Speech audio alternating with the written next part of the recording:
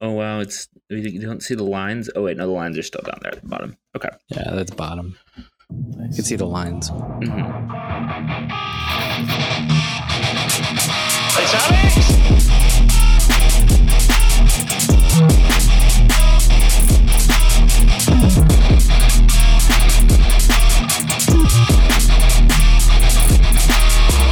Episode 171 of View from 202 in March 2021. Sun's up an hour later.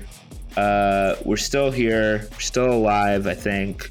It's Britt, Peaches, Sam, and Cork at the eve, sort of another New York Red Bulls season, the 2021 season. The home opener date has been announced. There's vaccinations going on every day. Who knows when we'll be at the stadium ourselves, but there's going to be a game in the next couple months, and some of us listening to this podcast, on this podcast, might even be at a game at some point this year. It's zeroing in. So this is a monthly episode. I think we're going to do another preseason episode coming up. So let's just check in about some new signings, some new stuff in Red Bulls world. In the meantime, how are you guys doing in the meantime? Been a while since we last spoke. Since we last spoke, we were asking if Kaku might stay. How has your life changed since then? It was good to see photographic proof that most of us may or may not be still alive. I'm using I'm not videoing in because I'm using that Roger Ebert computer program to recreate my voice from previous snippets of the show. So right. That's the only way I'm pulling this off. Large deep fake of a large directory of sounds that we've collected from various movies starring bald men. Mm-hmm. Yeah, and Paul Thomas Anderson movies. Ben Cork, if that is your real name. But yeah, we're using the new and enhanced Zencastr feature where we can see each other, where I can see that both Peaches and Sam actually are sporting some nice, luscious Tom Barlow locks now. Didn't even know that before that. The marvels of technology. Is that your inspiration, Tom Barlow? No, mine is Florian Velo inspired locks, I would say. And mine's obviously Alex Muyl inspired. That's true. He was a trendsetter even before. Rest in peace. Nobody could go to lost at too young of an age to Tennessee, where upon going to Tennessee, you inevitably begin a path of slowly making your way to. Britt, you can finally get us canceled by mentioning the second largest city in Tennessee. Oh yeah, wait, was that really because? For context, there was a day where if you said Memphis on Twitter, your account got banned. And I saw the explanation was that Memphis Depay copyrighted his name. Trademark his name. And was taking the MTA strikes. Something like that's what I saw. Such a powerful move. I'm going to, if I copyright my name, will the United Kingdom be banned from Twitter? Yeah. I think it was a bug in general too, but look, to be fair to Tennessee, that wasn't even the first Memphis. Yeah, there's many. There's even when I found out that the Memphis in Egypt was not even the same Memphis as the one in Oedipus, I was pissed. I have to tell you, it's almost as pissed as I was when I found out MLS was not the first pro soccer league in America. Almost that angry. But it's the first major league soccer league, though. Fair enough. Did you guys hear about this thing in the White House? Crazy, the White House, you can't smoke weed to be in the White House, but it's actually a cover-up story. What actually happened is that all the millennial staffers in the Biden White House were caught selling Adderall to Doug for his 4-day football manager bender. And, Kamala has a zero tolerance policy as attorney general of the largest state in the country, and she also has one in her house. So, Doug, get out of here. Get the bad influences out. He's limited to only playing PES for the next 2 months, even though he mainly mainly because the Biden was not able to get his NSA updates in the morning because the White House computers kept crashing because of the Steam updates that were running on Doug's computer. Yeah, that's so true. There was like, Juan Guaido was supposed to actually be president of Venezuela by now, but the critical files and missiles that were supposed to go there were blocked by his recurring search for Belgian 16-year-old trequartistas worth less than 500,000 euros. I think more interesting is his follow-up interviews where he claims that the London Reds are his childhood club. Oh yeah, it's classic. Yeah. Always gotta choose those responses. Up the Reds. Wait, Football Manager does have the names of actual teams. It's not like PES names. No. PES doesn't have Premier League team. Actually, in England at least, it doesn't have Premier League license, but it has the Football League. So, but it has the club's real names, but not any like logos or insignia. Like they're allowed to call them Manchester United instead of like, fucking Melchester Rovers or something. Yeah. Interesting. But yeah, either way, Doug has gotten whatever patch you need to get the actual Premier League licensing on it. Even though he only plays as like, Telford Town in the conference, moving them up to league status. He still wants to be able to see the actual Premier League logos when he sees like the FA Cup results getting rendered and shit like that. I mean, it makes sense. I mean, he's a pro. So, of course. Once Torquay United got promoted into, League Two, it's too big time for Doug. So gotta really move further down. All right. Well, there's been proof of life, not only for us, but for, the people that actually matter. Kevin Thelwell and Gerhard Struber, the two leading men in my life right now. They spoke to the media, the Red Bull's public at a press conference. I don't know, what was it? 2 weeks ago? 3 weeks ago? Yeah. By the time this comes out, it'll be like exactly 2 weeks ago. So, all right, perfect. And they've since gone to Florida, but they kind of covered everything or covered the bases of state of the club in this press conference. Is that right? What is the takeaway from this press conference, Cork? You wrote it up for Once a Metro. What would you say the big story or bullets was here to catch us up? Well, I think rather than any sort of like if there was any kind of like overarching theme, it was that everything that they've been saying, Struber and Thelwell, for the last few months has been that the Red Bull identity is back, depending on whether you thought it left or not. But whatever you think of the Red Bull identity, it is back, and they are pursuing the plan for the team based on that. They, we knew last year when Struber came in, it was, kind of the big selling point all the way down to Dietrich Mateschitz having to, go and personally recruit him, that this was Red Bull doubling down on their own faith and their own system, and that they were making New York more tightly tied to the kind of Red Bull plan and Red Bull infrastructure than they ever had previously, even under, Jesse Marsch, as he eventually kind of merged with the European setup a few years ago. And then part of what that means is, basically what I thought at least was the kind of, key moment of the presser was that Struber saying, in response to one of, what has become somewhat of a standard question in Red Bull's press conferences of whether there's going to be this big quote unquote impact player or big DP or whatever you want to call it.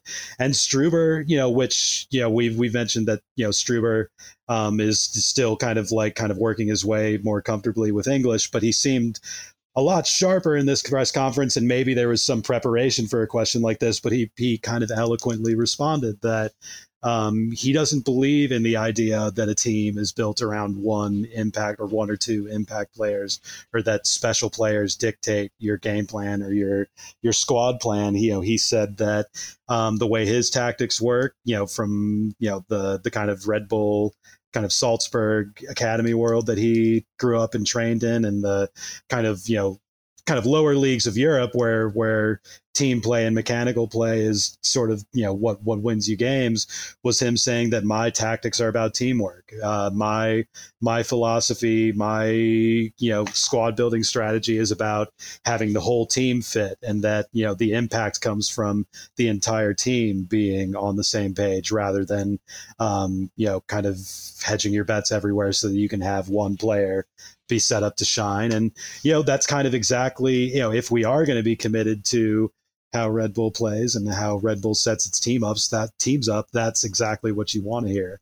So I think that, if you're going to take one theme from how they, laid everything out, and explained, kind of the path that they took with their signings this offseason, it was that. And that, and I also think to sort of add a little bit of an extra chapter onto what I just said, is that I think they're kind of underselling themselves. I think they're kind of underselling the signings that they have made by, framing it that way, because I think there's been a lot of quality brought in this year, especially this offseason, especially compared to the rest of the league, having to kind of, let their squads get stale because of the logistical difficulties of doing transfers right now, which was another thing they touched on in the press conference. So, I think, the main ideas that they put across were very sound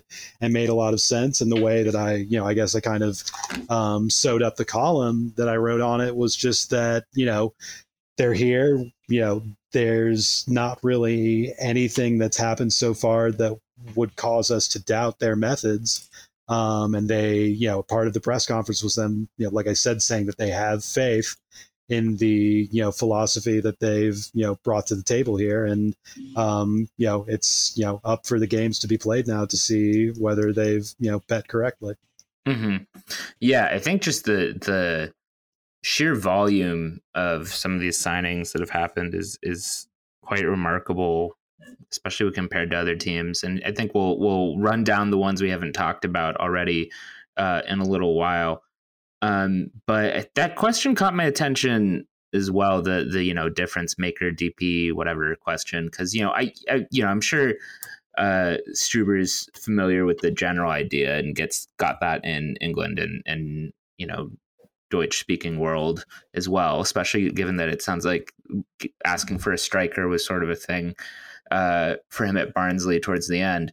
But it did feel like maybe there was just a glint in his eyes, or a feeling of recognition when he heard that, where my read and my tinfoil admittedly is that it just kind of felt like maybe that was something Thelwell had like talked to him about, being like, oh, this is kind of a recurring theme in among these guys.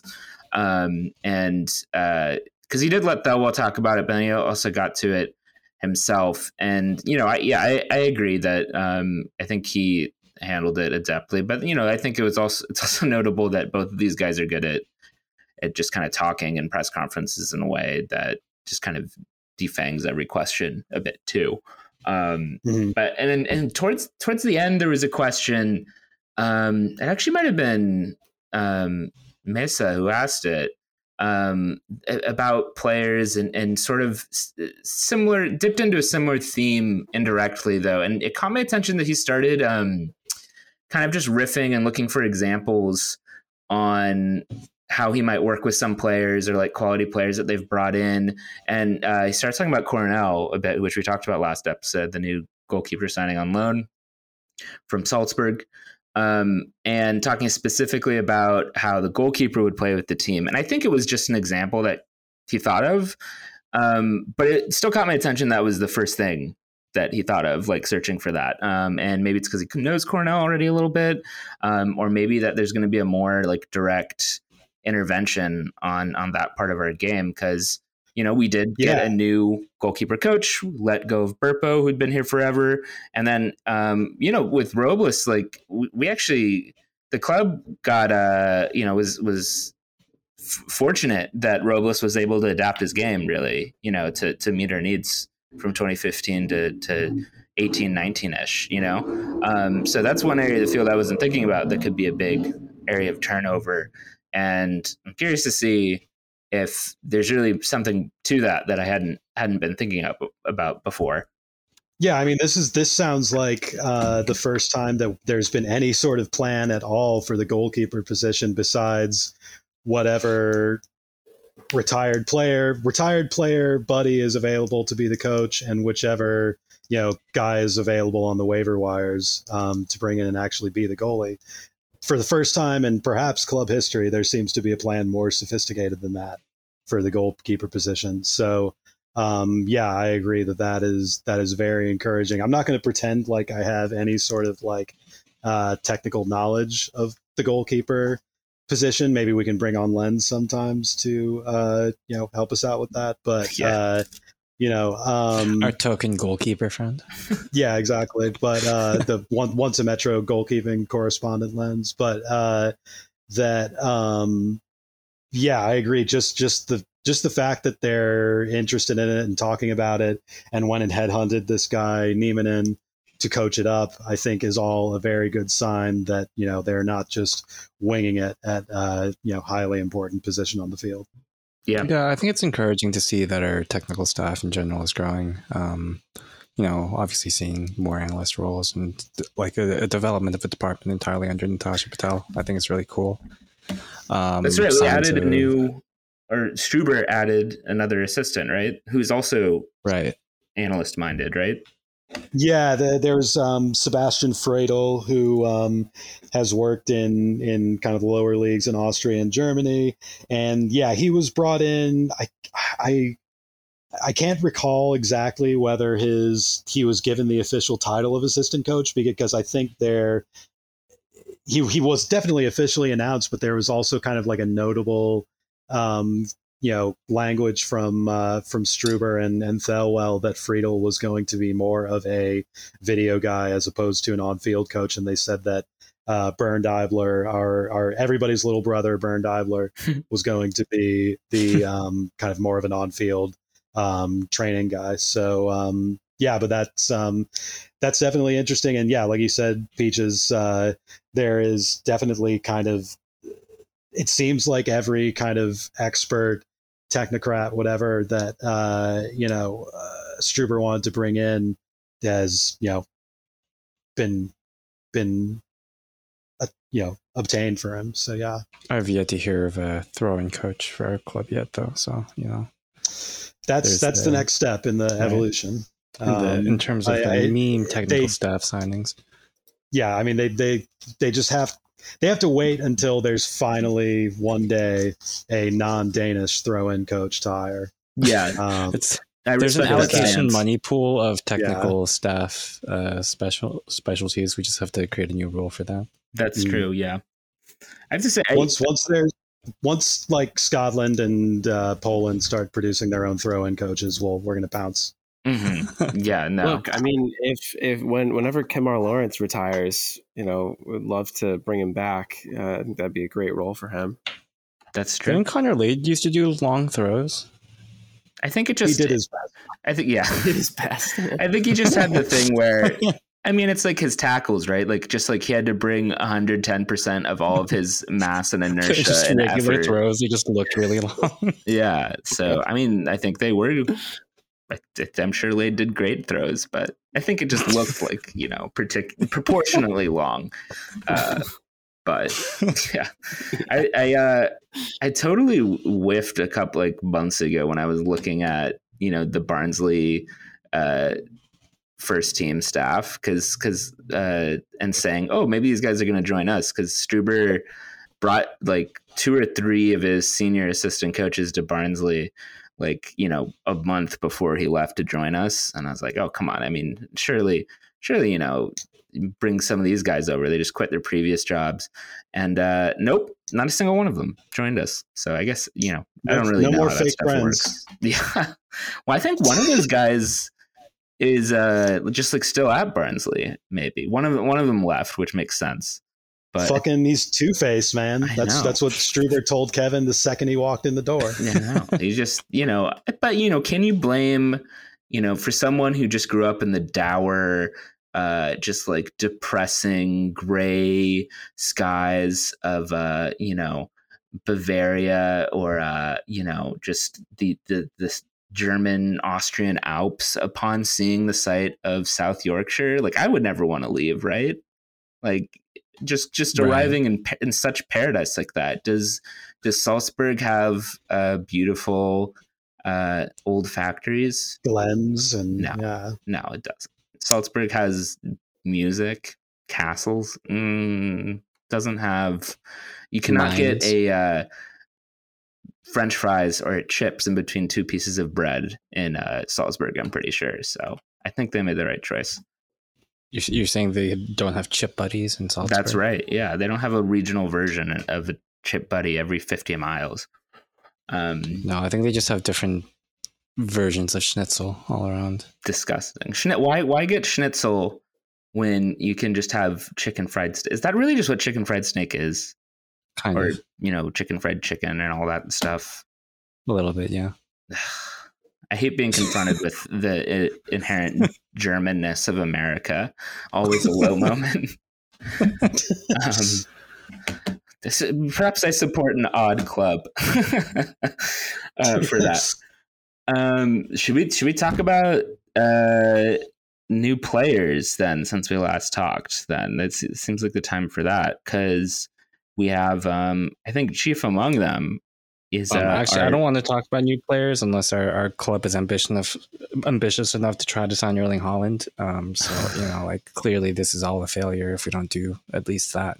Can you go back and can you like bleep out those words when you say that? I can't condone that kind of language, that kind Danish. of names on these. Yeah. No more Danes on this Yeah. podcast. It'll be like basic cable, like Midstoth. It'll be like early hallway in the edit. I forget that they used to do that. Every once in a while I'll catch something where they change it. I'm like, literally, what is going on? I was watching a Predator movie earlier today, and they were saying like mother, father, and stuff like that. Yeah, I can't. It was pretty funny. Fuck, I can't remember what I was watching recently that did that, and I was legitimately confused for like 10 minutes. Man. But I think first and foremost is our new guy up top, number 9. Play the Brazil jingle, Fabio. Brazil. Oh, play the Lula song now too, as well. So Argentina, done. Never heard of it. Bullshit. Brazil, I've always loved Brazil. I just have my heart in the Maracanã. I'm on Sugarloaf Mountain, my mind all the time. It's the best country. And Argentina can fuck off. I've reviewed the tapes, and I think Fabio is, trying to be cautious, but I think he's the best player on the planet right now, and I think he's going to score like 45 goals for us this season. That's a very conservative estimate from you. Measured take. Yeah. You remember the last time I had a take like this was when I said we were going to beat City 8-0. So off that precedent, he's going to score only 42 goals this season. What a disappointment. Yeah.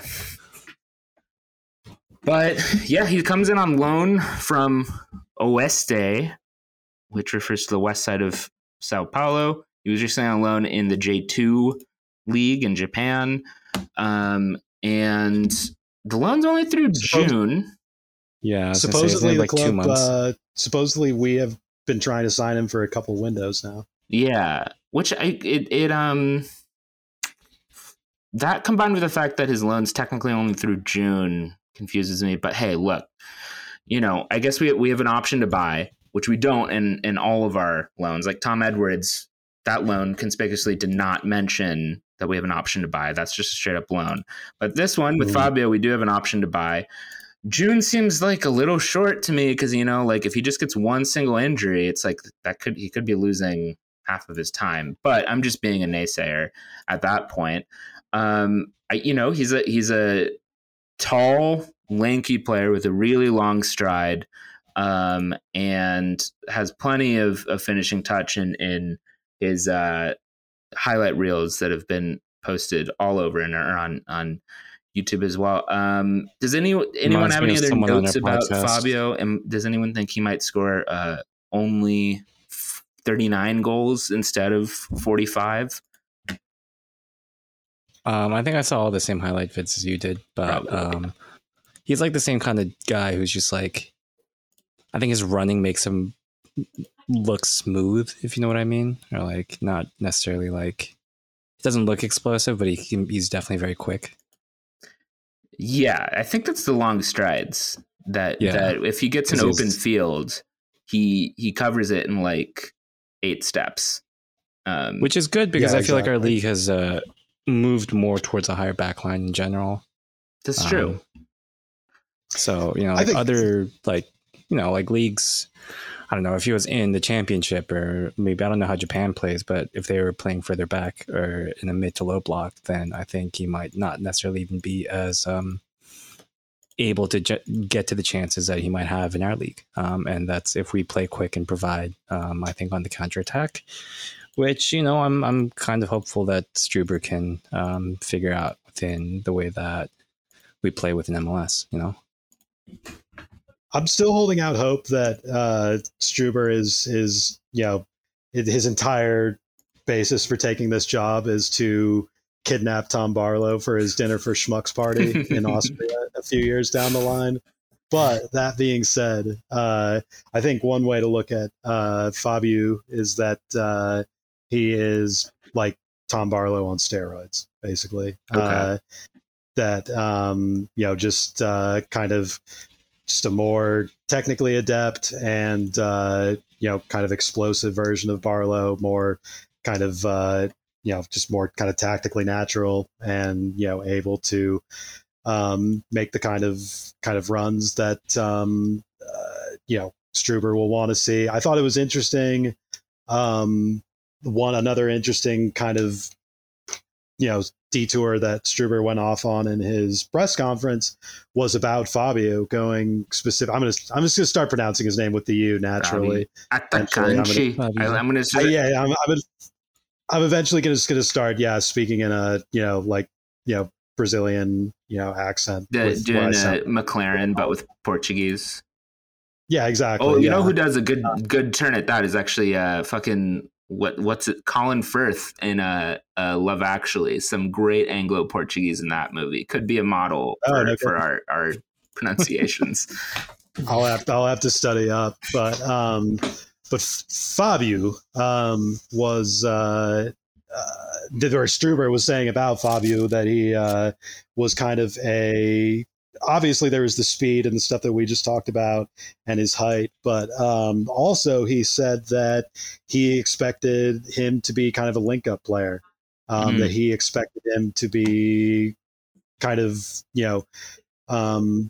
comfortable enough on the ball to hold it up and bring other people into play, which is kind of crucial for the way Struber's teams attack, because kind of contrary to how we're used to the Red Bull way being where it's sort of kind of long balls that everybody chases down and tries to win the second balls on.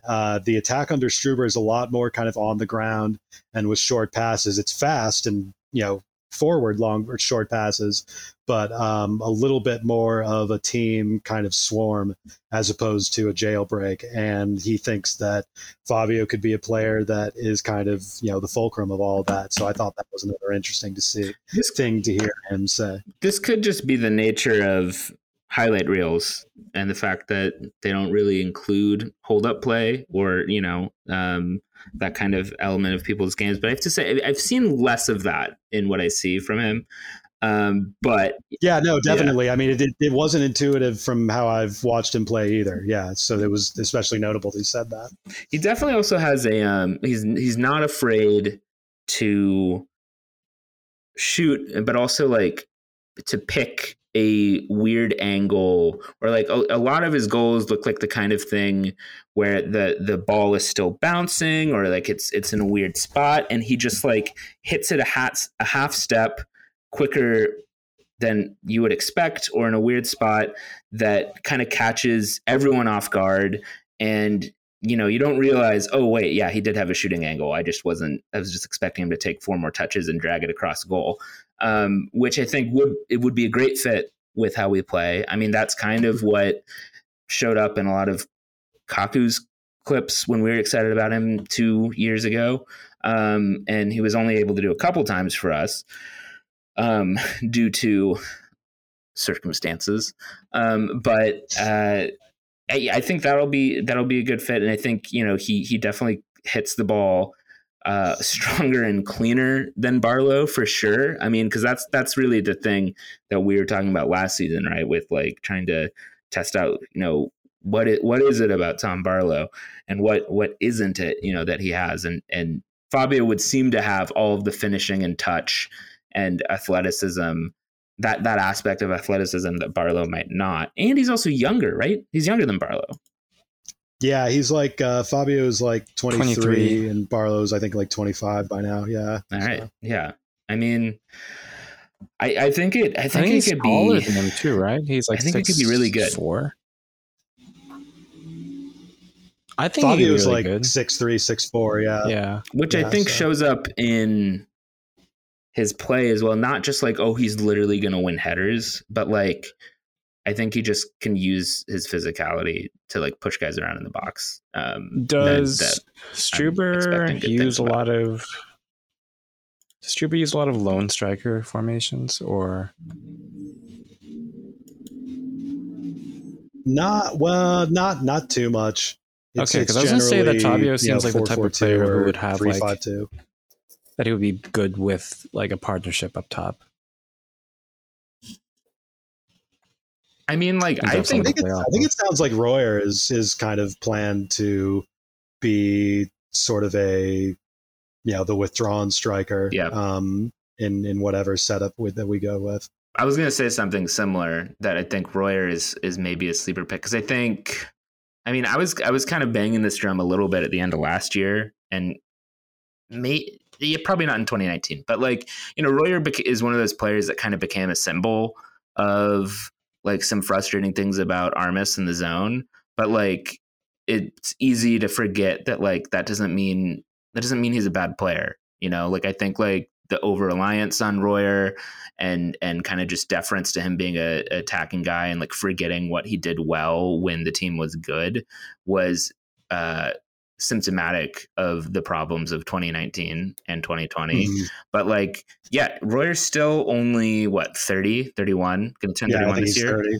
I'm at 31. Yeah. Given the way that he plays his game, like I actually have no problem at all having Royer still being first in the team if we have a manager who knows how he wants to use him and isn't just like, oh, this is the biggest name on our roster remaining, I'm going to circle it a couple times in the team talk before we go out there. And for that matter, like I think it also became kind of, I didn't necessarily disagree with this, but like this idea that we sort of needed to sell Royer when we could. Like I actually would be fine if like we use him well, of like just having him run out his contract here until he's 32, or I don't know if he has another year after that. If he's a solid player this year, like that's great. That's what we want out of him, and I have no problem with that. So yeah, I think it could totally be Royer as well. But in terms of second strikers to pair with Fabio, I think Omir might be a good idea. I think both of them have like that, kind of in like the classic 4-4-2 sense of striker pairings, No, I think I was going to say right before you mentioned that too, that I think, having said that Royer is sort of the incumbent to be that kind of floating withdrawn striker, that particular role in Struber's system is like tailor made for the way Omier plays. And I think, maybe Struber just like doesn't even know Omier exists and thinks he's, one of the ball boys. But if he plans on actually giving him minutes this year, I think he could really thrive in that role. That's a guy I really forgot about. I think my hopes were so high for Omier. Everything started so great with him, and I just really thought it'd be so good. And then I feel like it just got painful to think about it at a certain while, how things weren't taking off. And I think I just shoved it out of my mind, and now I have not readjusted to thinking about Omier again. But I hope it can come off for him. I feel like for Omier, he just really became a forgotten player in general, Yeah. I was going to say, I kind of blacked him out, and Caceres as well was another one who I just feel like you mentioned before that like some players kind of just got lost in Armis's like implementation during his like time as head coach. And I think Caceres was another one who just like didn't really find his footing. And I kind of forgot about him too. I'm hopeful that we'll see a little bit more of him as well, maybe in a better way. As you mentioned with Royer. Yeah, he's got to be like one of the biggest question marks going into this season. Like with Omier, there's room for him to like, if Omier just never really gets a lot of playing time from the get-go, you'll have to be like, oh yeah, what about Omier?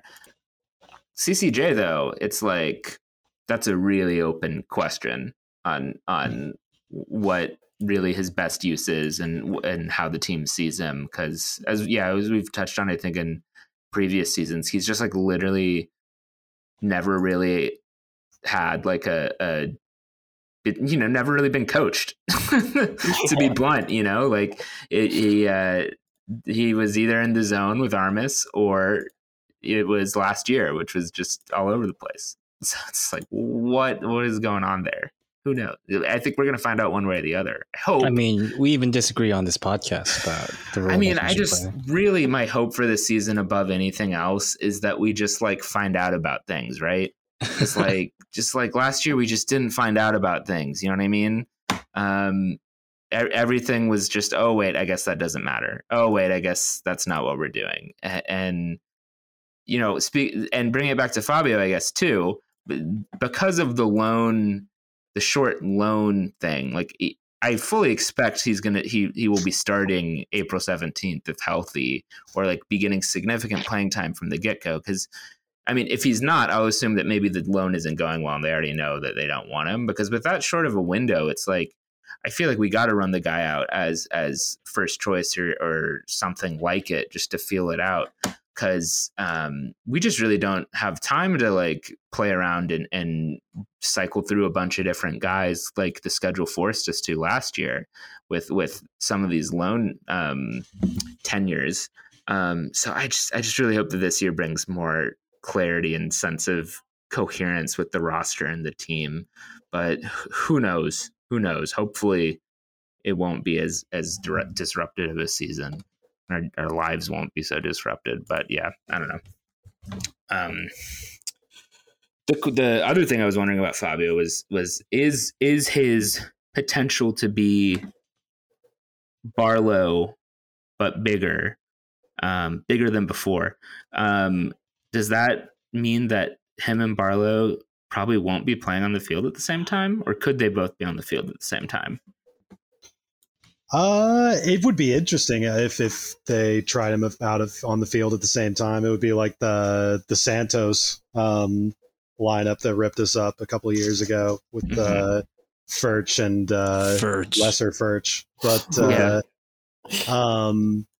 but no, I think that's interesting. I think like I said a second ago that the tactics for Struber are a lot more sort of, I know it's a dirty word or dirty couple words, but tiki-taka in the final third than we're used to with Red Bull plays. So maybe, asking a little bit much of two, kind of unwieldy target men to play that way. But it would be interesting to see. I think there could be some defenses we'll play and some tactical looks that we'll have to face where that could be a game plan that they go with that could bring some thrilling results. I like the idea of two big mobile target men sort of wreaking havoc. Yeah. Wait. So remind me, like, if for this more on the ground tiki-taka in the final third potential, like how does that combine, or how does that square with the really wide play, like fully wide play that we see out of like a guy like Edwards, who's just out and out right wing back? Like is his job going to just be to like facilitate that in the final third? I mean, is he going to be expected to whip things in? I think there's an element in Struber's previous teams where the fullbacks are very much wide players and provide the width in the team, but they are almost as much kind of wide defensive midfielders as they are like whipping in crosses, like you just mentioned. Mm-hmm. I think there's going to be still plenty of room in the way the team is set up for a guy like Edwards to put crosses in. But I also think that the width that he provides is going to be as much as it's going to be, darting into the final third wide and putting crosses in. I think it's also going to be circulating the ball and just being that wide outlet, kind of like Murillo used to be a couple of years ago. Somebody who you can kind of have as a release valve on the side of the formation when everything is just sort of buzzing around in the middle of the field. Yeah. Well, speaking of wide players, should we talk about the mythical sighting? Many doubted it could be true that the New York Red Bulls could sign 2 left backs at the same time, but we have none other than Andrew Gutman, formerly of 80 million subsidiary loans and contracts, but technically on loan to us from Atlanta, who's going to be here for the season playing out left. And there's been a lot of like positive chatter about him. And he looks like a pretty serious talent. I mean, he played for Cincinnati last year, and while being on loan from Celtic, former Hermann Trophy winner, went to Indiana, right? Which is like, one of the top or like established NCAA programs. But yeah, he's here for the year, and I get the sense that this is very, very targeted as well. This wasn't random, right? Yeah, because I mean, you had to jump through a lot of hoops to get him, like you touched on a second ago. God, yeah, the fact that he was even in the re-entry thing confuses me. But yeah, I didn't mean to cut you off. No, I mean, the re-entry thing is just sort of in theme with the whole path of his career. Is I think him getting signed by teams who aren't necessarily aware that they can't really use him. Like, I don't know. It's like, not to get too bogged down in his biography, but just, he went to Indiana, won the Hermann Trophy, was a big standout player, and was expected to be, should he choose to, a big MLS draft pick. His homegrown rights were actually, he was a Chicago Academy player for a stint. Right. And Chicago was obviously a mess for a while, but they decided not to pick him up. So he ends up going on trial. He went to Glasgow to go on trial with Rangers at first. And then like later in the week, walked over to Celtic and put on a jersey there too. And both teams seemed like not entirely sure that they were allowed to sign him or not. And Celtic ended up, I guess, taking a leap and going in and giving him a contract. And then sure enough, he never played a game for Celtic. And I don't think he ever spent more than like a few weeks in Scotland at any point.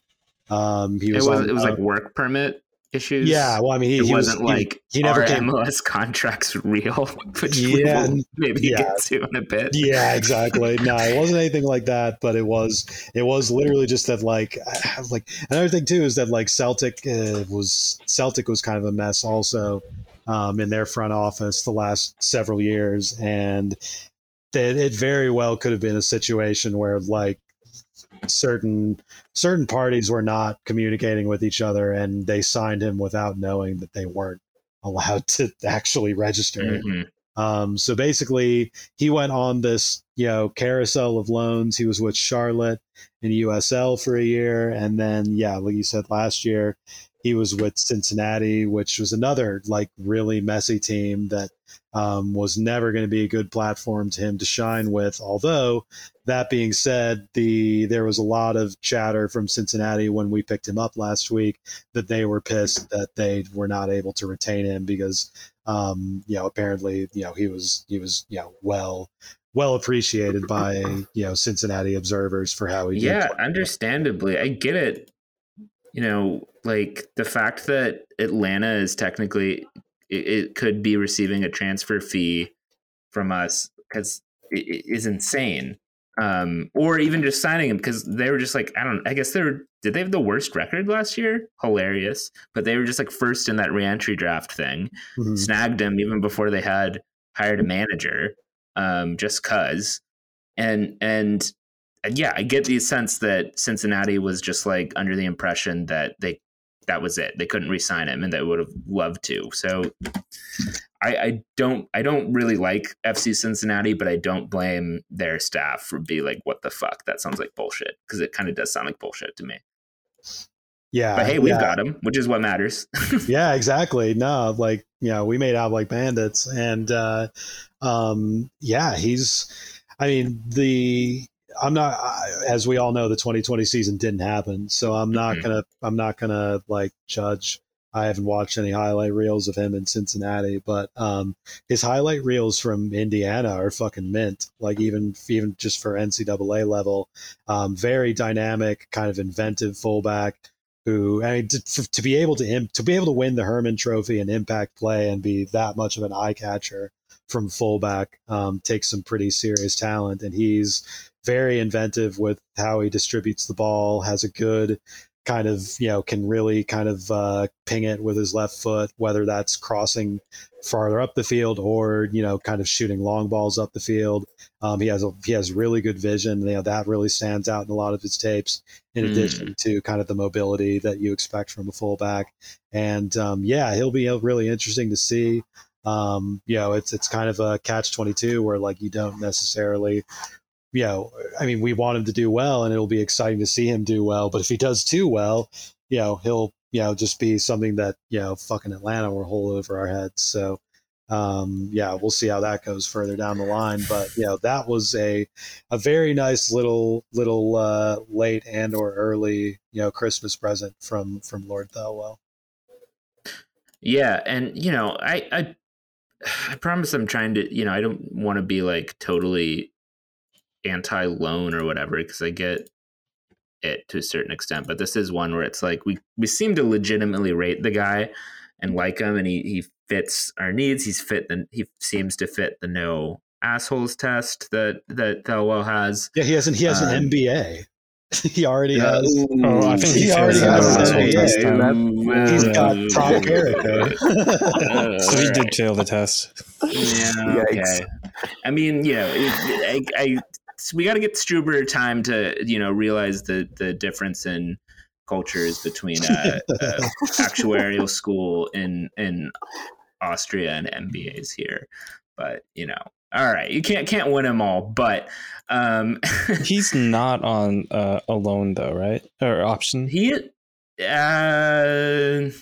there wasn't really much mentioned about an option. It would really suck if he turns out real good and Atlanta are like, nope, we're going to take him back. Because my impression, I mean, this is, skewed because it's probably because of COVID, but like, I don't think he's even ever been to Atlanta at all, it sounds like I heard someone reported that he did, have conversations with Bocanegra and Aaron Deals, and they were positive or whatever, whatever. But like, he really has as minimal of a connection to Atlanta as, I mean, it's really an American sports transaction totally. We're used to with like, it's like Kobe Bryant being drafted by Charlotte, and exactly, or Eli Manning and the Chargers, right? Right. So like, and he was like, not to big myself up too much, but I had the scoop on. Oh on yeah, Gutman. sorry. And but like, we respect even when scoops in this house, when I rained scoops upon the land a couple weeks ago, it was like literally hours later that they announced him, and he was like already in Jersey, ready to train. So yeah, whatever. I think he might have been like in the background in that Instagram post with Reyes at Dick's Sporting Goods. I think if you look further back, Andrew Gutman was still in the checkout line buying like some big league chew or something, and just waiting it out. So he was buying a package of vacation getaway, airline tickets to give out to his grandmother. But free like Dorner Park passes and shit. Wow. But yeah, part of me is just like, it seems like kind of like you're getting at, Peaches. Like it feels like we kind of have only something to lose by the loan thing here. Like, cause like, yeah, I want to root for him to do amazing immediately, but it's like, do I want to give significant money to Atlanta? No, like I can't imagine that I want us to be in a position basically where Atlanta's buying or negotiation stance is stronger than ours, than it is now, right? Like I want him to do well where it makes the asking price go up. I don't want to root for him to do only so and we get him, and we can more easily get him. So it's like, if we like him already, it just kind of feels like incentive to get him if he doesn't do well. Position. Yeah. Like it seems like if we liked him enough, there would have been no better time to press the issue than now. But I don't know. I don't know why they did it precisely. I mean, like, I guess, yeah, Cork, as you talked about with the press conference, like the issues of COVID and just getting so many transfers done at once, like maybe that's part of the loan thing. Maybe that's the hedge on those things. Maybe it's like literally there's just less cash flow right now because there's I mean, they sort of had They sort of had an answer in the press conference for loans, some pretty substantial ones. I mean, Thelwell basically saying that, he came out and admitted, like, yeah, we are kind of like hedging our bets. It's COVID right now. Pretty much all these guys are coming from a different continent. And even when it's not COVID, you never know when guys are going to settle making big moves like that. They're human beings, and even you can do all the scouting and due diligence you want, and things still don't work out even in non-COVID times. So especially now with all the logistical difficulties and it's both the logistical difficulties of COVID and the logistical difficulties that the team itself is in, where we're trying to overhaul a roster in a very quick time frame. I think there's that element of it that Thelwell mentioned as to why they're doing so many loans. And then also Thelwell sort of took out some of his CV and saying that, like, when I was at Wolves, and he named particular names like Diogo Jota and Raul Jimenez as guys who were high level talent, that the only way it was really feasible for him to bring him in at first was on loans, and then that ended up working out. I think they had some pretty good answers for that, and kind of added to the sense that they're basically saying, trust us. We've been around the block before. We're gonna try it here. That's why there was another interesting part of the press conference too, where Thelwell said, the two of us wouldn't have come over to this job if we didn't think that there was big stuff for us to do here. We were both in pretty plum positions in Europe, and we wouldn't have come over here if we didn't think we could do something pretty cool. So I think Thelwell might have said, I wouldn't have come over to here. It's shite and full of Yanks, and like that is the big version to do. Yeah, he said I would have stayed in Scabtown, but yeah. So we just have to see whether the proof is in the pudding. I mean, I think the thing about Gutman is like our best hope is that he plays well, and he's just convinced that our setup is really good and that he wants to stay here and that this is where his career would go. Why we really signed Gutman? It is to have someone that can go to social functions posed as Gerhard Struber instead of him when he doesn't want to go to things. And they'll just coach him and say on how to do an Austrian accent, and it'll be perfect. Gerhard doesn't have to go to the. He doesn't even need to be coached on the Austrian accent. You guys were gutted when you found out his name was pronounced Gutman.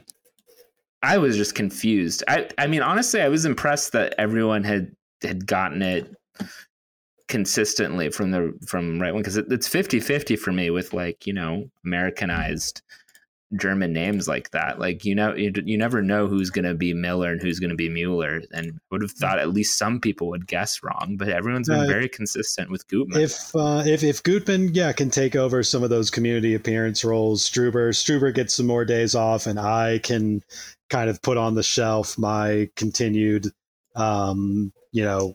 program of physically altering myself to look even more like Gerhard Struber than I already did. So yeah, and starring in the latest Minor Skarsgård film. I think it's Bill Skarsgård who looks like them. I might have to check that. And Ralph Fiennes, of course. Ralph Fiennes? Fiennes? Sorry. Ray Fiennes. Yeah, I'm just doing so much anti-Irish pronunciation right now. So close to St. Patrick's Day. I'm sorry. But yeah, I mean, fair enough for try it before you buy it. Try before you buy, I think, is what they even said. I mean, it makes sense. But I know that this is a new team of people. Trust me, you know, if any podcast is aware of that, it would be this one, right? But it just makes me extra nervous given that, like, this is the same club that didn't CC everyone right to, like, exercise a contract correctly, where it's just like, and, you know, has maybe, like, accidentally put someone on the season-ending injury list, unconfirmed, unclear if that's exactly what happened with Ba a couple years ago. But it's just like, I don't love the idea of extra paperwork for the team right now, given this recent history. But you know, I'm sure they have reason. I mean, the loans of Coronel and Diarra, who I know nothing about, and maybe I'll ask about next, like, make more intuitive sense to me in just, like, trying them out. It's the Gutman one maybe catches my eyes as being, it seemed like a guy we kind of already know we like, compared to the other two. I mean, Coronel, it seems like we like, but, like, it's complicated, right? There's more guys. Maybe we don't have permission to keep them. Who knows? But we'll see. But most importantly, key roster update. Andrew Gutman's photo is now, we have a narrow Gutman on the website. He has adopted the mantle of narrow face on the club roster. It used to be Jason Pendant, who had a narrow compressed photo. Now Jason Pendant's photo is normal. It's updated. And we've got a compressed, narrow Gutman. So I guess it's just a hazing tradition for the minor CB or junior CB on left back, on the team. Who knows? If they ever get together with Franco Panizo, they will have a normal profile picture together. I was wondering if Jason Pendant's picture was a selfie from a car front seat. But probably. But see, like, how does this even happen? I don't know. Also, if anyone listening to this podcast knows Franco Panizo, why is his photo like that? Has anybody asked him? Like, I don't think anyone's had the nerve. Just reply to him, like, just one of his articles, like, when he posts something, just reply to, like, why? Like, I would just, like, heavily, like, you know, disclaim it. If I do it, I'll be like, Franco, I promise I'm not just, like, being like, haha, you look like this, but I genuinely, why is your photo like this? Did you do that? You can post it. You posted the photo. You have control over it, Franco. You don't have He's to been be. the one Franco asked, like, along. the best question at the press conference. He did. We love Franco. Yeah. I'm not talking shit, Franco. I'm just confused at your stretched photo. Oh no, he has a regular photo now. Oh, he changed it. Oh, he did? No. He was listening. We're live casting right now. Yeah. Follow us on twitch.tv/view from 202. My hunger to know, though, is still there. I still don't really know what's going on. Just know why. Oh my god. Maybe just like nobody who knew him like had felt comfortable DMing him, being like, "Hey, did you mean to do this?" Like, just FYI. Are you trying to be funny? Yeah. Like, who was it? Like, there was some guy where like somebody logged onto his Wikipedia page and like changed the sides of his eyebrows every day, like incrementally until they were like huge or something. We're just gonna do that with Grant Wall's Wikipedia page, and I don't know which dimension yet, but maybe I'll slowly do. Actually, no, that's probably the worst one to try because he definitely checks his Wikipedia page every day based on his Twitter behavior. Yeah. Well, Grant Wall is significant enough to have a Wikipedia page? Yeah, probably. You know who has kind of a messed up, possibly self-authored Wikipedia page is Thelwell. Oh yeah. It doesn't even mention that he's with the Red Bulls now in like the first paragraph. Yeah, no, that's the only thing that it's like pretty bad. It's pretty sloppy. That's the only thing that makes me doubt that. Well, I mean, maybe he wrote it, but hasn't updated it. But yeah, right, yeah. Oh, all right. Gutman has a pretty long one. A lot of the college guys have pretty long ones. Big college players have like Wikipedia pages. It's Grant weird. Wall, born Mission, Kansas, is an American sports journalist who is best known for being married to Celine Gounder. I can tell Grant wrote his. It doesn't actually say that, but that would be that if you edit it to say that though, he would be physically incapable of removing that edit. He'd be like, I can't delete this. This is true. Other signings though. I mentioned Diarra. I will say Yuba Diarra, Red Bull Salzburg player, has been injured. I know by far the least about Diarra of the guys that have joined the team. Does anyone know anything more that can educate you me? And the rest of the soccer world, pretty much. I mean, he's a guy who, if there's anybody who knows a lot about Diarra, Struber is a good candidate to be the only person on planet Earth who knows how this guy plays, because he's from Mali, the African nation of Mali, and cool.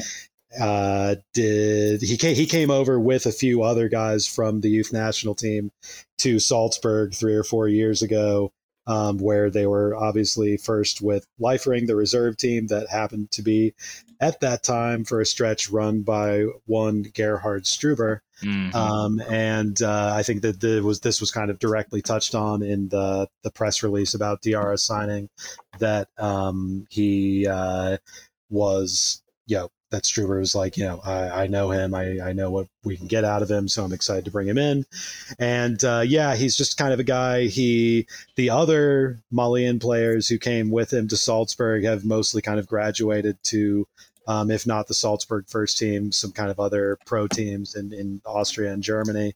And Diarra, meanwhile, has had a lot of injuries. He was on loan with he was actually on loan in kind of a roughly higher level in Germany with St. Pauli for a year, and that's kind of been his moment in the sun so far, but has never really kind of broken into the Salzburg first team because he's had a lot of knee injuries, the most recent one being from last summer, and he hasn't really played at all since then. So this will be like a one of the CLs and an ACL, MCL, something like that. Yeah, one of them last summer, and he's basically this preseason is his first kind of like rehab from that.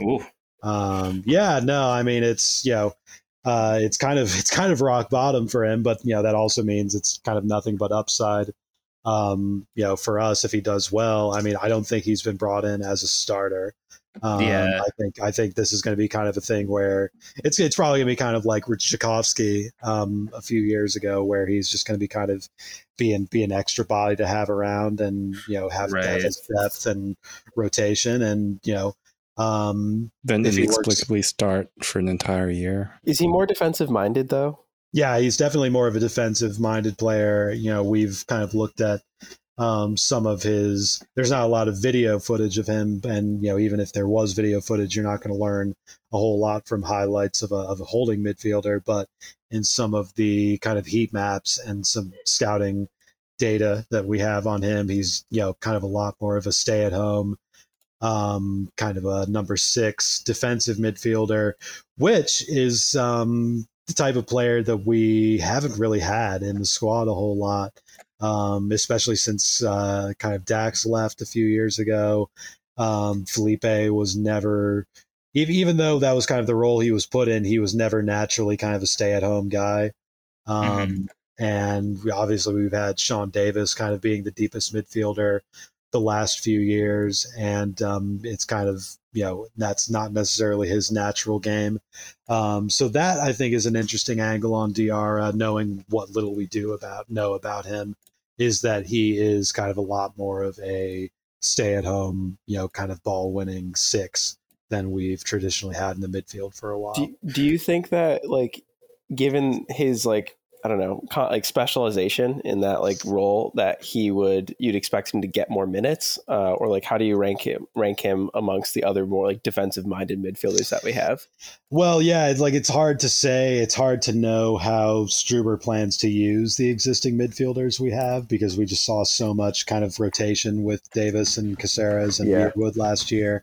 And Struber being a guy who likes to set his teams up in a diamond midfield, which we've almost never seen from Red Bulls in recent times. There's just not a lot of sample data to know what he thinks of the hierarchy and midfielders we do have, which all the more reason leads me to believe that he sees Diarra as kind of a bench guy to start with, and he's going to sort of use him to fill whatever gaps he ends up seeing when he rolls out the existing midfield core that we have. So cool.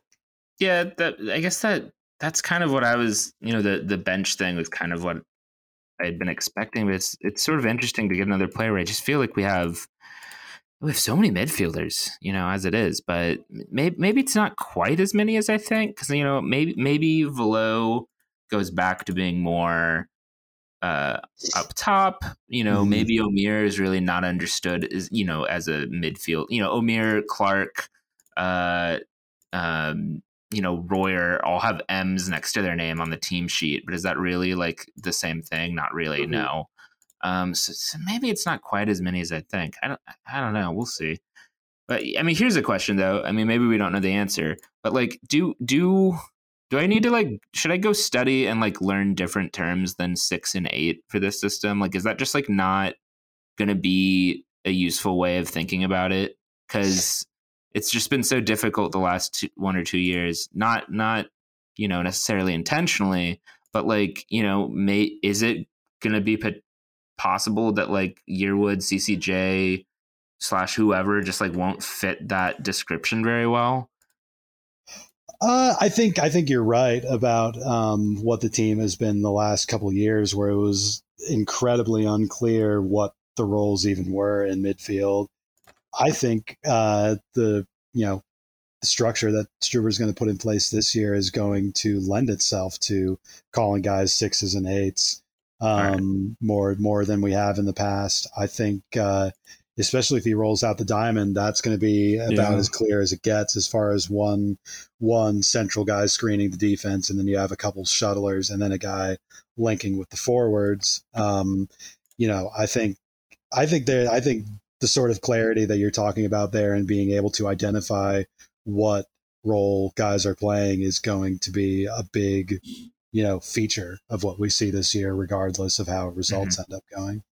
Yeah, obviously no one really, I think, employs pure 6s and 8s and 10s anymore in the way that we probably understand them in the soccer vernacular. But I was going to say, if we do the diamond midfield, I think it would make a lot more sense to see who's at the bottom of the diamond, who's at the top of the diamond, and then those other roles are obviously a lot more structured. Which to me would be interesting to see, kind of we'll be able to see like Caceres and Yearwood kind of pair up in the middle of that diamond, and maybe have like someone like Diarra at the base of it, and then we'll see someone who's more attack minded. I think there's a lot of possibilities given the way that our midfielders are and they're set up, and obviously like I think the players that we have are good at crowding that middle. And then having, just fullbacks who play wide, which, obviously leads me to question where Kyle Duncan would fit in any of these, because he obviously like drifts in. He's not necessarily like that wide fullback that we're looking at, right? Yeah, I mean, I was thinking about that earlier, and I think this year I'm going to try to have like a rotating title in the squad. Hopefully it becomes immediately obsolete and I don't have to worry about it. But I just think like I'm going to have like a most confusing man on the roster award. And it's going to be like, WWE style, where you get dethroned and, you get to be doing it. Because I think right now Mandela Egbo might be the most confusing man on the roster.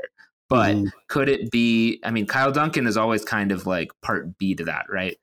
Could it be, Gutman at one point? Could it be Fabio if he isn't starting that much, but then gets extended, but then sticks around? Could it be Diarra? Who knows? But who is going to be the most confusing man on the roster? No, that's always going to be a role on the roster for kind of a new regime like this, anyway, right? Maybe. Like we'll always have players like that. I mean, let's think back to the last transition, though. Was there? I mean, was that Sal Zizzo back then? The most confusing man on the roster in 2015? Maybe. He wasn't really. I mean, Sal still got consistent playing time, though. It wasn't, I think it was maybe like, are we really converting this guy? And that was sort of confusing. But I guess it was I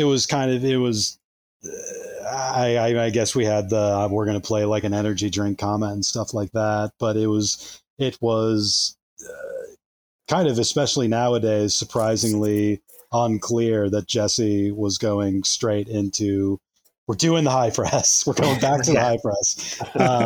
It wasn't that clear that that's what his game plan was when he first came in, and then he immediately brought in Felipe, who ended up being a player who, it's kind of cloudy whether he actually fit the high press as much as other guys who we ended up bringing in. So maybe that was a guy around. Mike Grella was very confusing at the beginning. Was especially kind of gray for that. That's true. And we did end up trading Lloyd Sam that season, and even the season before, there was so much like media around how good Eric Alexander was, but he was just immediately shipped off. Was there? There was a lot of talk about how he was the reason that the Dax pairing was doing so well. I mean, I think Alexander played.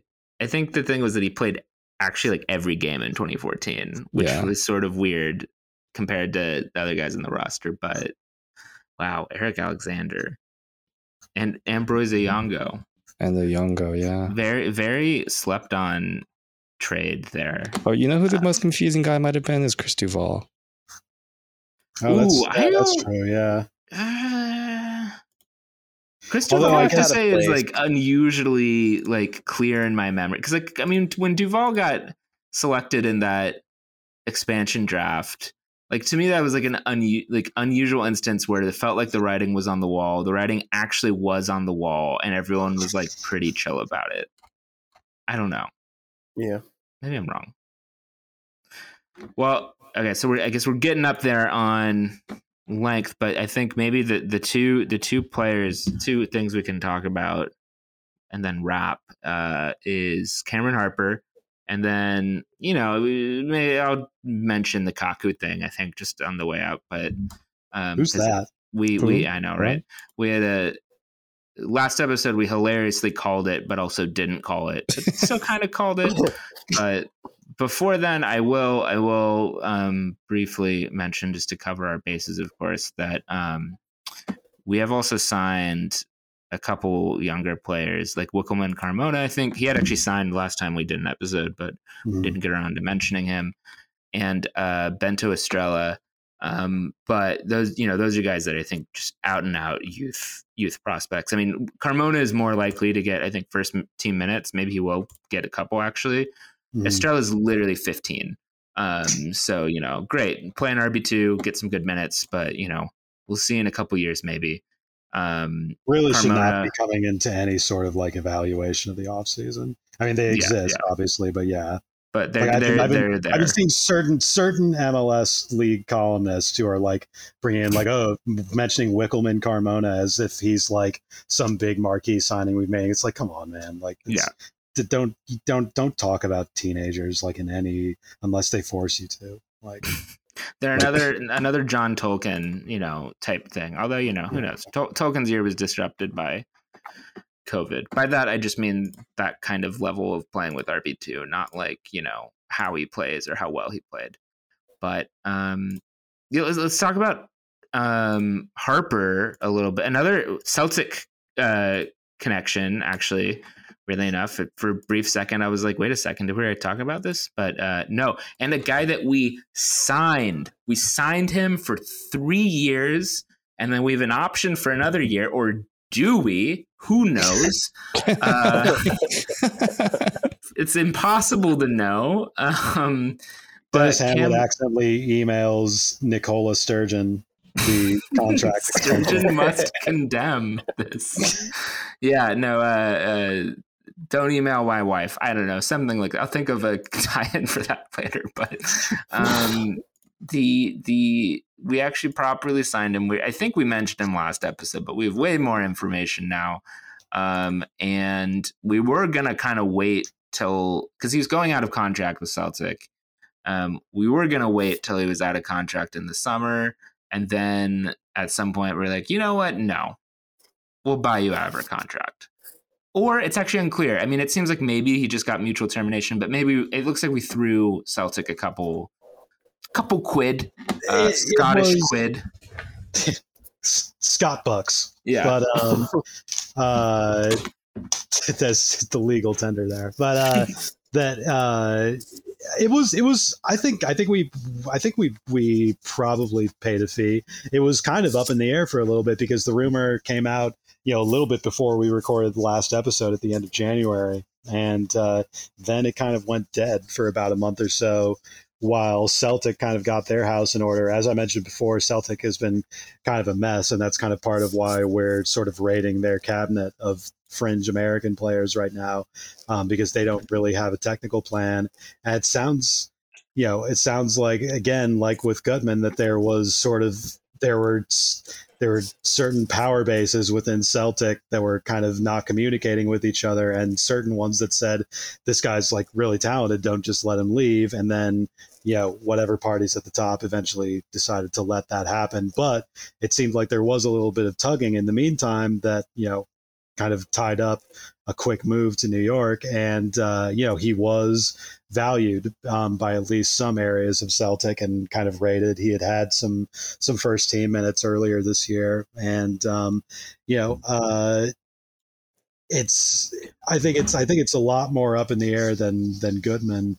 I think this could be a guy where we just kind of, took a flyer on him because he was available, and, maybe we don't end up seeing him a whole lot, like minutes wise, early on this year. But, kind of an interesting signing. It's an interesting signing both because of the context that I just laid out and because he is, from the little footage and scouting there is on him, he appears to be like an out and out wide player, winger, which we're not necessarily expecting to be using as much in Struber's system.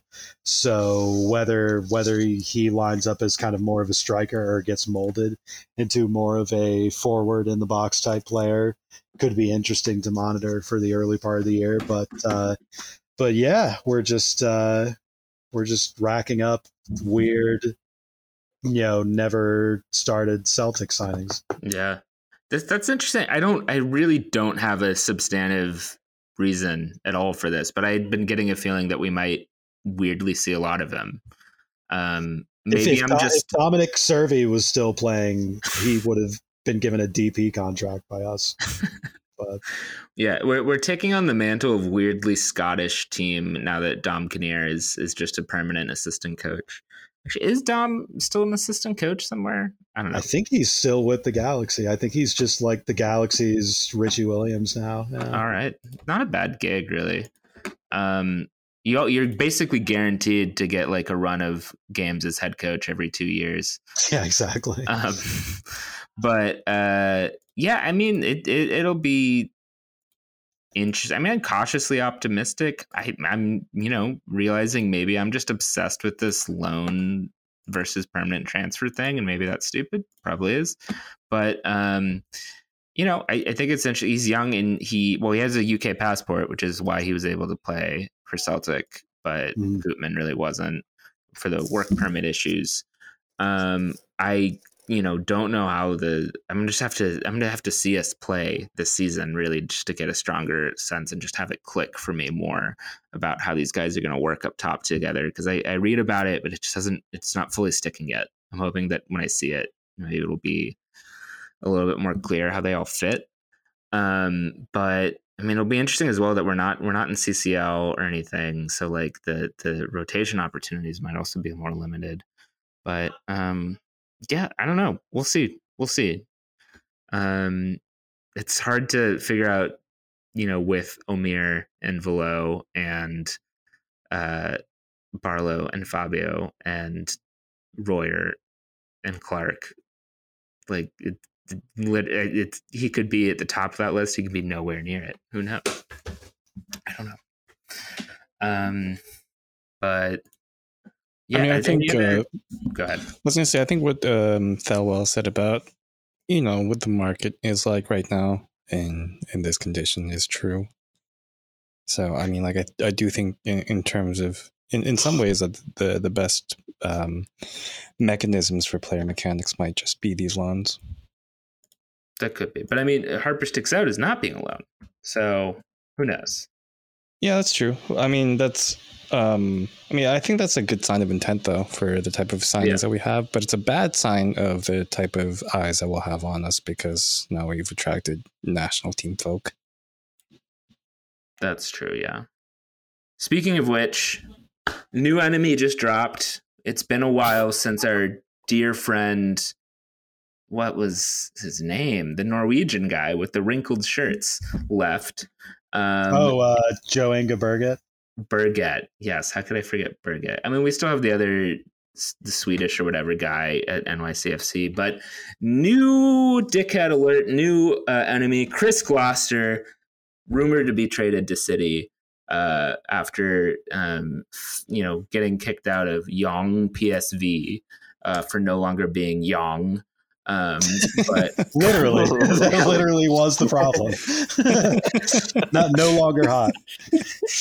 Yeah, this is annoying. I'm double checking this this story, like, to see if it happened, and MLSsoccer.com reports on a rumor that this trade has happened. I'm like, very confusing at a glance. I know it's not new, but still confusing. It's really weird. Yeah. I can honestly say that I've never rated him. Yeah, no, yeah, absolutely not. Get in the bin, Gloucester. You're no Matthew Olasunde, who at least had the decency to, kind of just go to lost in beautiful Yorkshire. Yeah. Is that where he is now? Yeah, he was with Rotherham. Yeah. I don't know. For some reason, I always think Rotherham's in the south. I'm probably confusing it with Rochester, but Rochester, England, that is. Yeah. So, do you have an updated lore map of England for us? The what? The updated lore map for England. Oh yeah, right. The funny zone, the good zone, which is Rochester in the funny zone, or Rochester's in the south? You just said, yeah.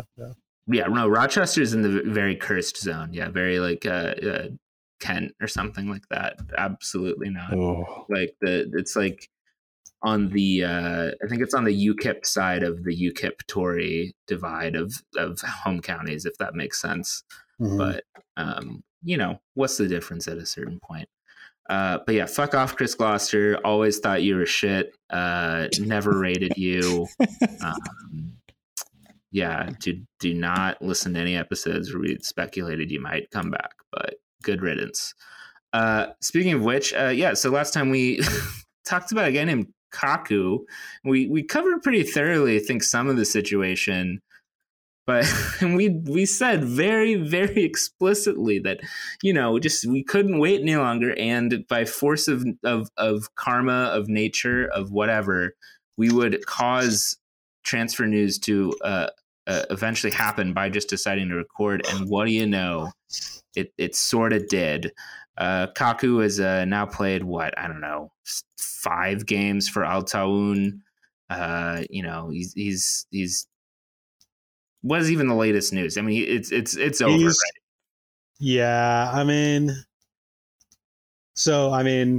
first of all, you'll be glad to hear Kaku's doing great in Saudi Arabia. He's like scoring like crazy, which I think it says more about the Saudi league than Kaku, not to be a dick to the fine nation of Saudi Arabia. But but from our end, I don't know. I mean, I think a lot of people, I think every end of the New York Red Bulls apparatus, whether it's the club itself, the fans, the press, everybody, just kind of wanted the whole situation to go away, and it seems like that's kind of happened. I think there was a little, whether conscious or not, the strategy ended up being just kind of, just hope it disappears, kind of like the political leadership in our country and state in the last few years has proved that if you just kind of ignore a problem, the news cycle will move on.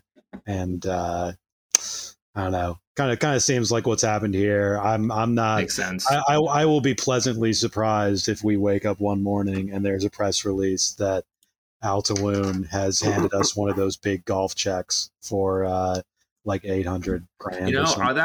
That'll be an embarrassment. I have said from the get-go, I expect a large sack of money with the $sign on it, not a fucking big check. So Hamlet, get it together, fucking clown. But yeah, no, I agree. They sort of just waited it out, and I feel like when there was sort of like a blip of like it being kind of like landing in MLS/Red Bulls Twitter, where like I guess it was when the team finally made a statement, or maybe like Carlisle put together a report of other reports that kind of just like confirmed that no, it wasn't that we needed to literally physically deliver a contract to him, but like Hamlet did not email the right person. Scott Pearson was not actually listed as agent, and therefore Kaku was right. He technically, legally was not, his option was not exercised, which is ridiculous. But like, why not just fucking write everyone on it? But yeah, people were talking about it when that came out, I guess. That's the most that it seems to me. But my read of it is just how I feel about it personally.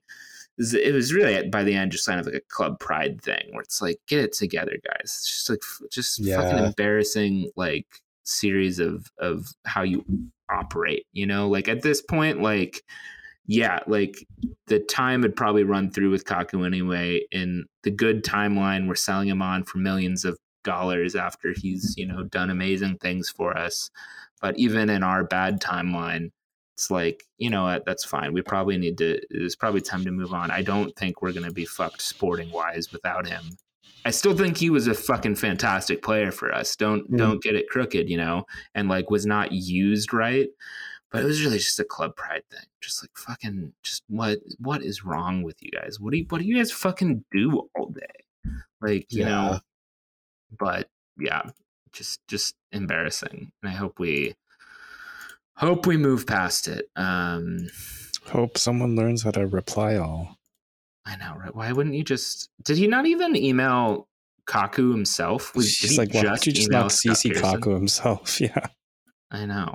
Did he just like I just don't How do you make that mistake? I mean, actually, no. I think, Cork, you may have said this at some point, that like maybe the horrifying thing is that like, yeah, I can imagine making that mistake when I'm like, you know, a little hungover and haven't slept very much and don't really care about my kind of shitty job straight out of college. Not when I'm sporting director for the New York Red Bulls. Yeah. You know? Like, oh yeah, I didn't email the right people. Who gives a shit? But like, what? I expect a little better. But for my current and future employers, I would never do such a thing. You know, this is years ago, but just to be clear to any current and future employers listening, including the Biden White House, I would never sell Doug Adderall. No, sorry. But yeah, good luck, Kaku, I guess. Good luck going to Century 21 in fucking Saudi Arabia, but they don't have that there. Try seeing if you can get the Brooklyn Nets on Justin TV in Al Tawoon or whatever the town is. Yeah, exactly. I bet they you know, I think, yeah, come to think that, you know, they don't have artichoke pizza, but they probably have a better version of Halal Guys there, don't they? All guys are great. I've heard. That's true. Yeah.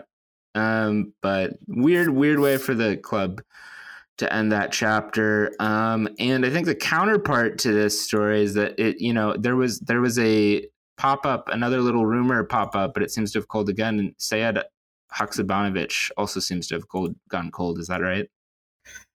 Yeah. I mean, there's basically he's back on the market. They fired the chairman who was playing hardball with everybody at Norrköping, and it sounds like he's back on the market. But apparently, you're also like an idiot if you think that means we're back in the hunt. Supposedly. Oh, okay. So it's not. So it could be.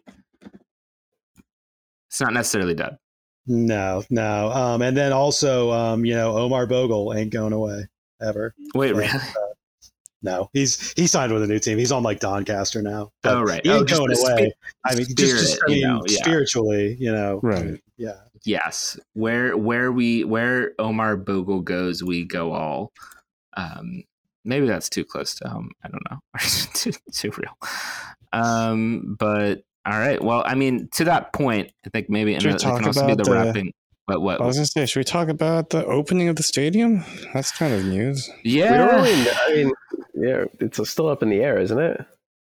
Like specifics, like we know it's open, but we don't really know how it's going to shake out in terms of like allocated tickets, how you get to go, all that stuff. Yeah, my read is that so first game is confirmed. My read is that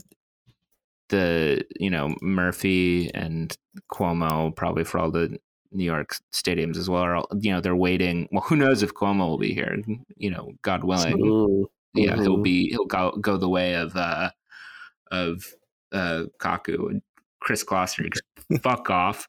But yeah, it just seems like they're kind of like not like just waiting as long as they can to announce it and waiting for the vaccination numbers to tick up as much as possible and weather to get better to then announce it, because whatever they announce now, they're going to get panned for. So yeah, and I think by the time we record again to do like our proper kind of preseason, our season like preview, we'll have an answer, in like maybe a couple weeks.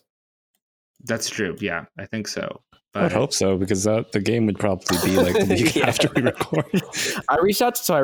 I contacted my ticket rep and asked her for some more info on it, and she said just to sit tight and expect an email in the next like week or two. Is your ticket rep Andrea? No, it's Kate. Not Andrea. Shout out Kate. I think I had canceled my season ticket before even the pandemic happened, just because I was going back to school. So I don't even have a season ticket rep anymore. So maybe I might not even be able to go if it's like restricted to like 1,000 season ticket holders or something. I might be able to go, not be able to go, even if I decide that I want to go. I don't know. Are current rules that it's like 15% of maximum capacity for outdoor venues? Like, even though that's at this point slightly dated. Like I think we're expecting like updated rules from like from from Phil Murphy, but we won't sell the seats anyway. Yeah, right. Mm-hmm. But what does that even put us at? Like, what's RBA's capacity? 25. Yeah, 25. So we're at like that's like not economical, a little right? under Like 4,000. No, yeah, there's I mean, no I way know that at one makes sense point economically. 10% was the rumored thing, but yeah, it's believable to me that they've ticked it upwards a little bit now. Because, I mean, maybe it's just like the Red Bulls got on the foot, and like also like the Devils or who, like anyone who has like an arena rather than a stadium was probably like 10%. That just that works for MetLife and literally no one else. Like Totally. Especially if like concessions are going to be weird, or I don't know how they would even do something like that. It'll just be like Open Cup. I feel like let's just treat it like that. Beaches, you better be able to use your $40 soda cup. This is my most cursed possession I've ever owned. Did you know that if you took all of the COVID in the world, it would fit in your $40 soda cup? Oh my god. Yeah, I don't know. I just I hope by April 17th more people get vaccinated. I mean, for its own sake, but I really, really, really don't want Red Bull Arena to become one of those things that's like, a COVID behavior thing, and I haven't even thought about if I would go yet. I don't even know which way I sit, but I just don't want it to be a thing where you're shitting on the people who decide to go and shitting that you don't. Just keep that out of my soccer space. It's just we've been fortunate to not add that to soccer. Soccer's been nice and walled off from that whole thing, and I don't want Red Bull Arena to be, the site of a bunch of photos of look at these terrible people, or whatever the opposite, or anyone who doesn't want to go to Red Bull Arena is just stupid. I don't want either of that. So just everyone, if you're fucking eligible, go get vaccinated so we can avoid that and keep Red Bull Arena the happy place and not the sad place, is my ask to everyone. But I don't know. I might not be able miss going to games. It would be nice. Yeah. Mm-hmm. I hope we do a Metro Fan TV all standing 6 feet apart, and it just Nando has to stand on the other, on Frankie Rogers Boulevard. He has to get Lawrence of Arabia lenses. Yeah, we're gonna need some closed captions, I think. Yeah, we just speak. We do the interviews through semaphore flag. It could work. Everyone who appears on Metro Fan TV just lives in a bubble together. I'd be willing to do it for sure at this point. And we just live at Top's Diner. That'd be nice. Yeah. But who knows? Maybe we'll get in. I wonder if there's going to be if things are half normal, I wonder if there's going to be a longer restriction on the supporter section and standing next to people and doing arm in arm and singing and screaming and stuff and kissing all the boys after we score a goal, as we all do. That would be sad, because that will be fun to do that again, but I hope not. The weird thing is that there's going to be safe standing whenever we get back, but will we be able to actually use it? I don't know. We witnessed a game where there was safe standing, didn't we? No, I don't. The last game before everything went to shit. Yeah, I guess some of it was there, wasn't it? Yeah. Did they build more or something? I feel like there might be more. Oh, I don't know. Oh shit! New kit dropped. This episode's long. Oh yeah. And 2 words. I don't know how many words do you want. New kit, good. Yeah. Fine. I like it. It's fine. It's just not good. I don't like the back. I don't like that. That's the one thing I really don't like, is that it's pure white on the back. See, I like that part. I wish it was just pure white everywhere. I provisionally like it, but I'm confused because sometimes, when I see the professional shop photos of it, it looks pretty white and checkered, but in some of the photos, it looks like a straight up gray shirt. And it's gonna take. I'm gonna have to see it in person before I know. Wait, Cork, which didn't is you see closer it to the truth. in person? Yeah, I went and bought it from the store. Like on the, I was probably the first person to buy it. But Wow. yeah, I know, right? But it's nice. Is it gray or is it white? It looks white, more white in the back, and it looks more white like in general when you see it in person and like from far away. Like I don't know, the place where it looks most gray is in like the promo shots online. All right, then provisionally I like it because I don't. And if it were gray, my hesitation isn't so much necessarily that it's ugly, but that just like is gray one of our colors now. Okay, I guess, but that can be a spiel for another day. Yeah, it's whatever. I don't care about it. I think I might get one of the dark kits though. Oh yeah, true. I need a Slammer. Next time I'm at the stadium, I'll check out the clearance rack for the Reds. Maybe I've gained enough weight where I can wear the whatever double XLs are left. Should we wrap there? Yeah, I think so. All right. So. You got your talking points, everyone who listened to the podcast. Argentina, whack. Chris Gloucester, whack. Scott Pierce, the general Kaku situation, whack. But Scottish Americans, Zil. Brasil, Atacanchi. That's the other thing. Pronounce everything that has TE as ch now. New RBNY fan policy. Oh, thank you, Bridzinho. I don't know about that one. Bridgebird. Beach. That's not a good one either. I'm gonna go look up some more Portuguese videos in anticipation of next episode. Until then. It's Alex!